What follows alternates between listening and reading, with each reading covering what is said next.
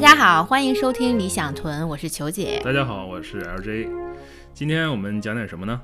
今天我们继续上期的话题，介绍一下新西兰的名人。哦，好啊。上期你介绍了大家不太熟悉的迈凯伦，不是不太熟悉的迈凯伦，是大家可能知道他，但不知道他是一个新西兰人。对，而且也普及了一下这些赛车还有汽车的知识。不能算普及吧，简单讲一下，简单介绍一下，很粗略的讲一下。那今天我们就讲讲新西兰钱币上的名人吧。我喜欢这个。没有人不爱钱。新西兰的钱的话，它是分1块、2块都是硬币，然后就是5块、10块、20、50、100的纸币。最小的这个5块钱，你知道上面是谁吗？这我知道，最小的5块钱上面是艾德蒙德·希拉里。Edmund Hillary。 对，他是属于新西兰我觉得应该是最有名的人了。他是很有名的，对，他是第一个登上珠峰的人嘛。对，他是第一个登上珠峰的人。他自己早期的时候还参加过2战。他是一个飞机导航员。就是咱们去过一个博物馆，然后里面有一些2战的飞机，当时也是上面立了个牌子说以前的这个希拉里爵士曾经在这里担任过导航员。对，他就是一个很有冒险精神的人，所以参加战争，后来就去挑战攀登珠峰了。打完仗以后没什么事儿。对，他是其实51年的时候他就去过一次珠峰，但是当时是失败了。然后他53年又去了一次，这回是成功登顶。当时那个珠峰的高度是8850，现在应该是8868。他登上珠峰是他自己是吧？他应该还有一个向导。对，就是一个向导加上他是。对，就大家现在觉得登上珠峰不是什么回事儿。王石都有去过，那带着一帮人帮他背着东西，他自己登上去了。对，当时你想想那个50几年的条件多恶劣。对，所以是很牛逼的是，他就2个人，然后就登上他和他向导。而且希拉里爵士也是第一个开着拖拉机抵达南极点的一个人。他是1958年是前所未有的第一人。对，挺有意思的这个这个有个小背景故事，就是英国人和那个芬兰人他们最早有过这个比赛嘛，结果芬兰人在1911年的时候就已经到达南极了嘛。然后英国人就是那次就失败了嘛，结果英国人在这个50几年的时候就想我再去一次。就是我们再搞一次。然后当时希拉里的工作他实际上是 part of the British team， 就是他是对，其实当时新西兰和英国对，当时他是英国的那个探险队的一员。然后他的工作呢，他的工作实际上是给他们送补给。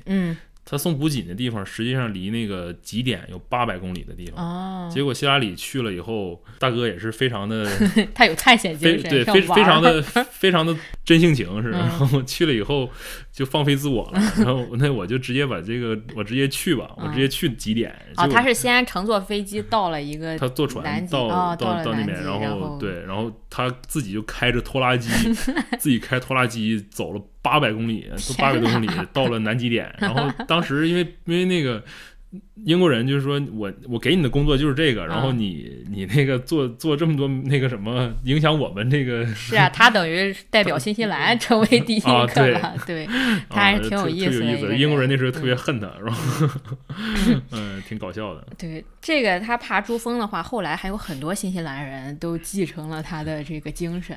有一个很有名的新西兰登山家叫 Rob Hall， 之前还有15年的时候有一个电影是关于他，叫《绝命海拔》。Everest 这个片子它是讲的是一个96年的一场，当时是算是珠峰历史上最大死亡人数的一次事故。带着几个登山员登珠峰的时候，因为和其他一些队在竞争，应该是死了8个人。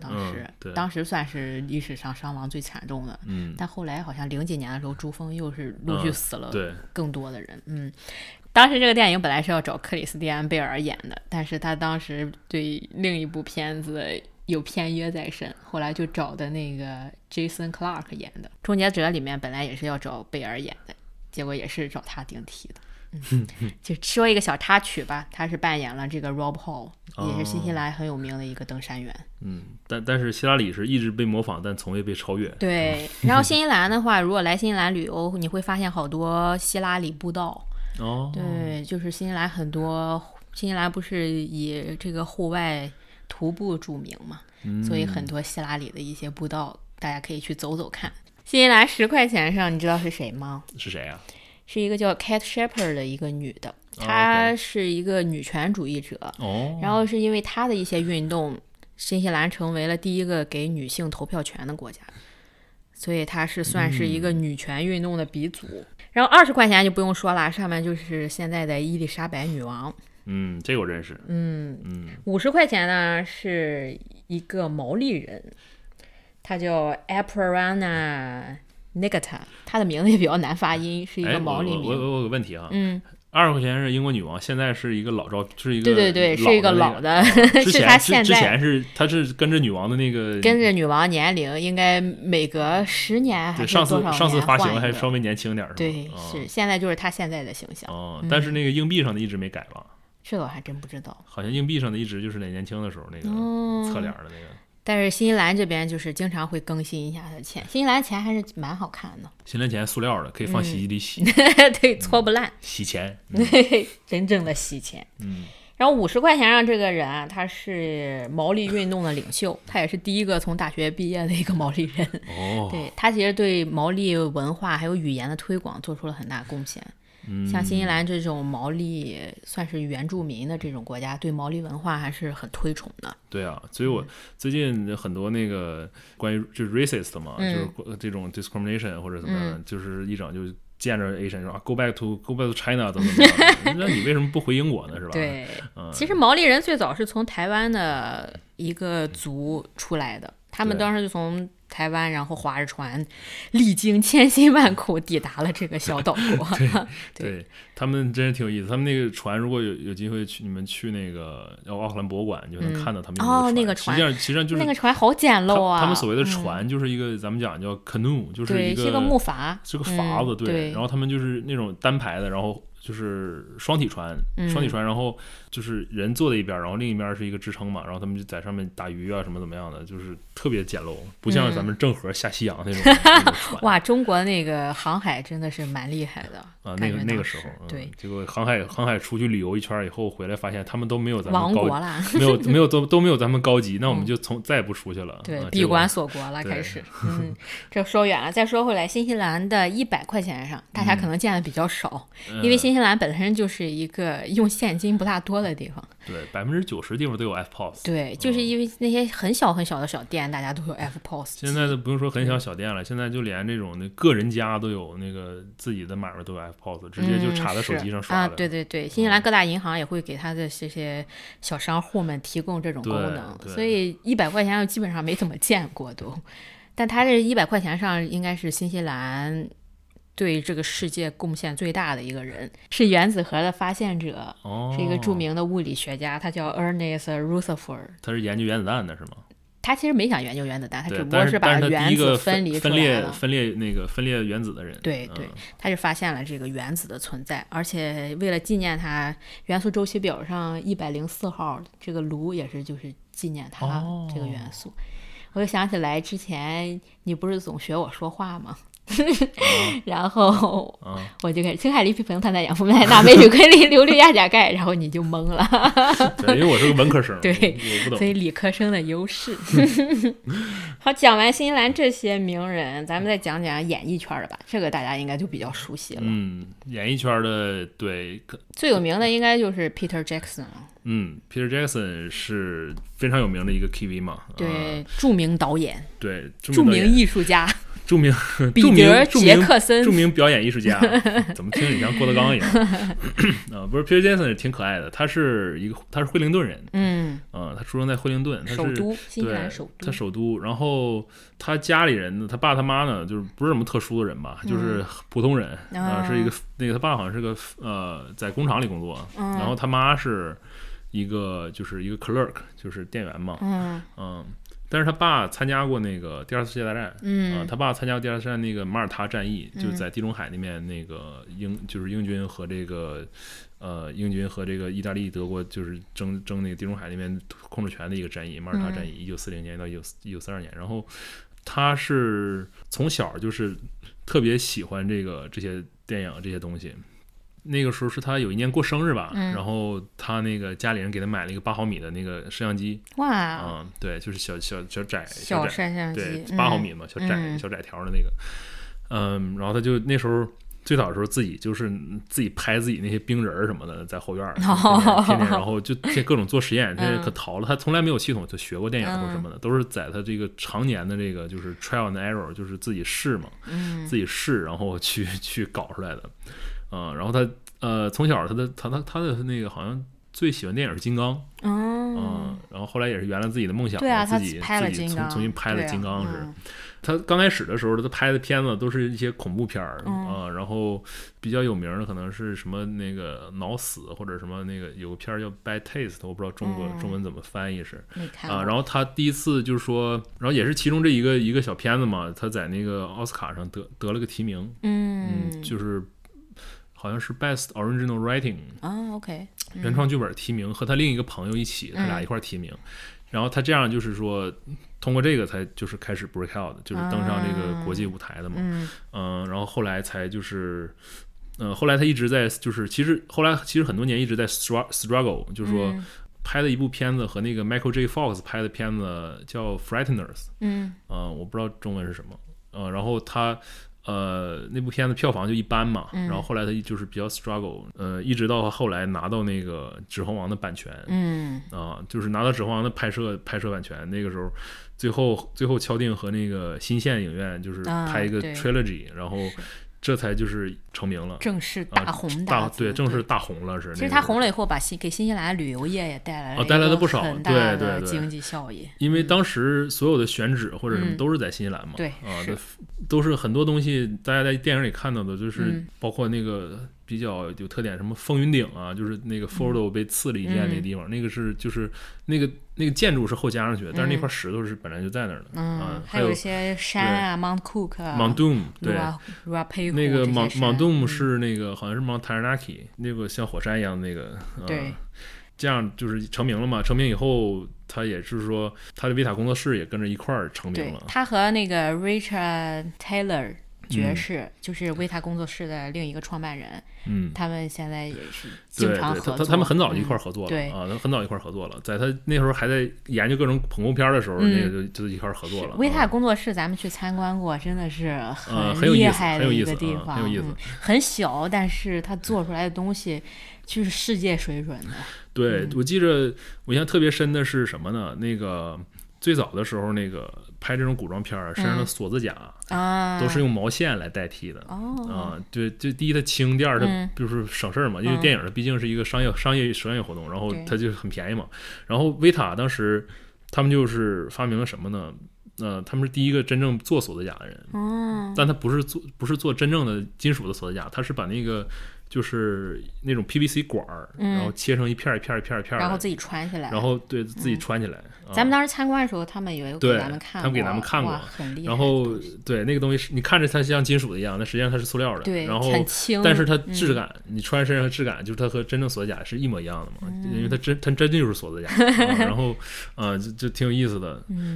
然后还有一些就很多的，它那里面很多好玩的东西嘛。对，但是推荐大家去惠灵顿旅游。对，但由于它版权的问题，就是说很多东西它没有办法说它是自己的东西。是，它在里面也是不允许拍照的。对，因为有关版权的问题。对，还有一些他们正在做的一些项目。咱们做的项目实际上都是那个迪士尼的 property 很多东西。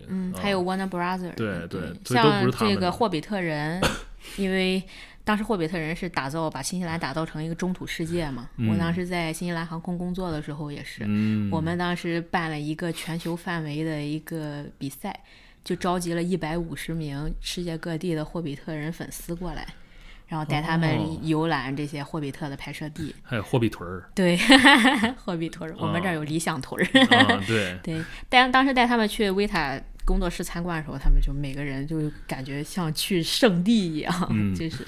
对啊，里面很多跟那个 Peter Jackson 有相关的一些 work，包括还有一个那个 Thunderbird 雷鸟，对那个他们现在正在做的可能是，然后还有第9区的一些道具，第九区第9区金刚的道具还有，对，然后 Peter Jackson 他是在惠灵顿有好几处房产，应该是、我一个朋友还之前带我去远远观望了一下感觉来到大神的地方了，沾沾仙气儿，挺有意思。据说就是 Peter Jackson 实际上他的性格就是一个大孩子一样的，对，然后他一点没有架子都没有，对，他在家里头那个、在家里头还有一些什么密室什么的，就跟个孩子一样的，对，他挺有意思。然后现在惠灵顿也是成了 Wellingwood， 你在惠灵顿一个小山头上可以看到像好莱坞的那个标志一样的，对，但是都飞起来了，因为惠灵顿实在风太大了，风是挺大的。对，还有另一个导演现在应该是很火的，就是拍《雷神3》的诸神黄昏的，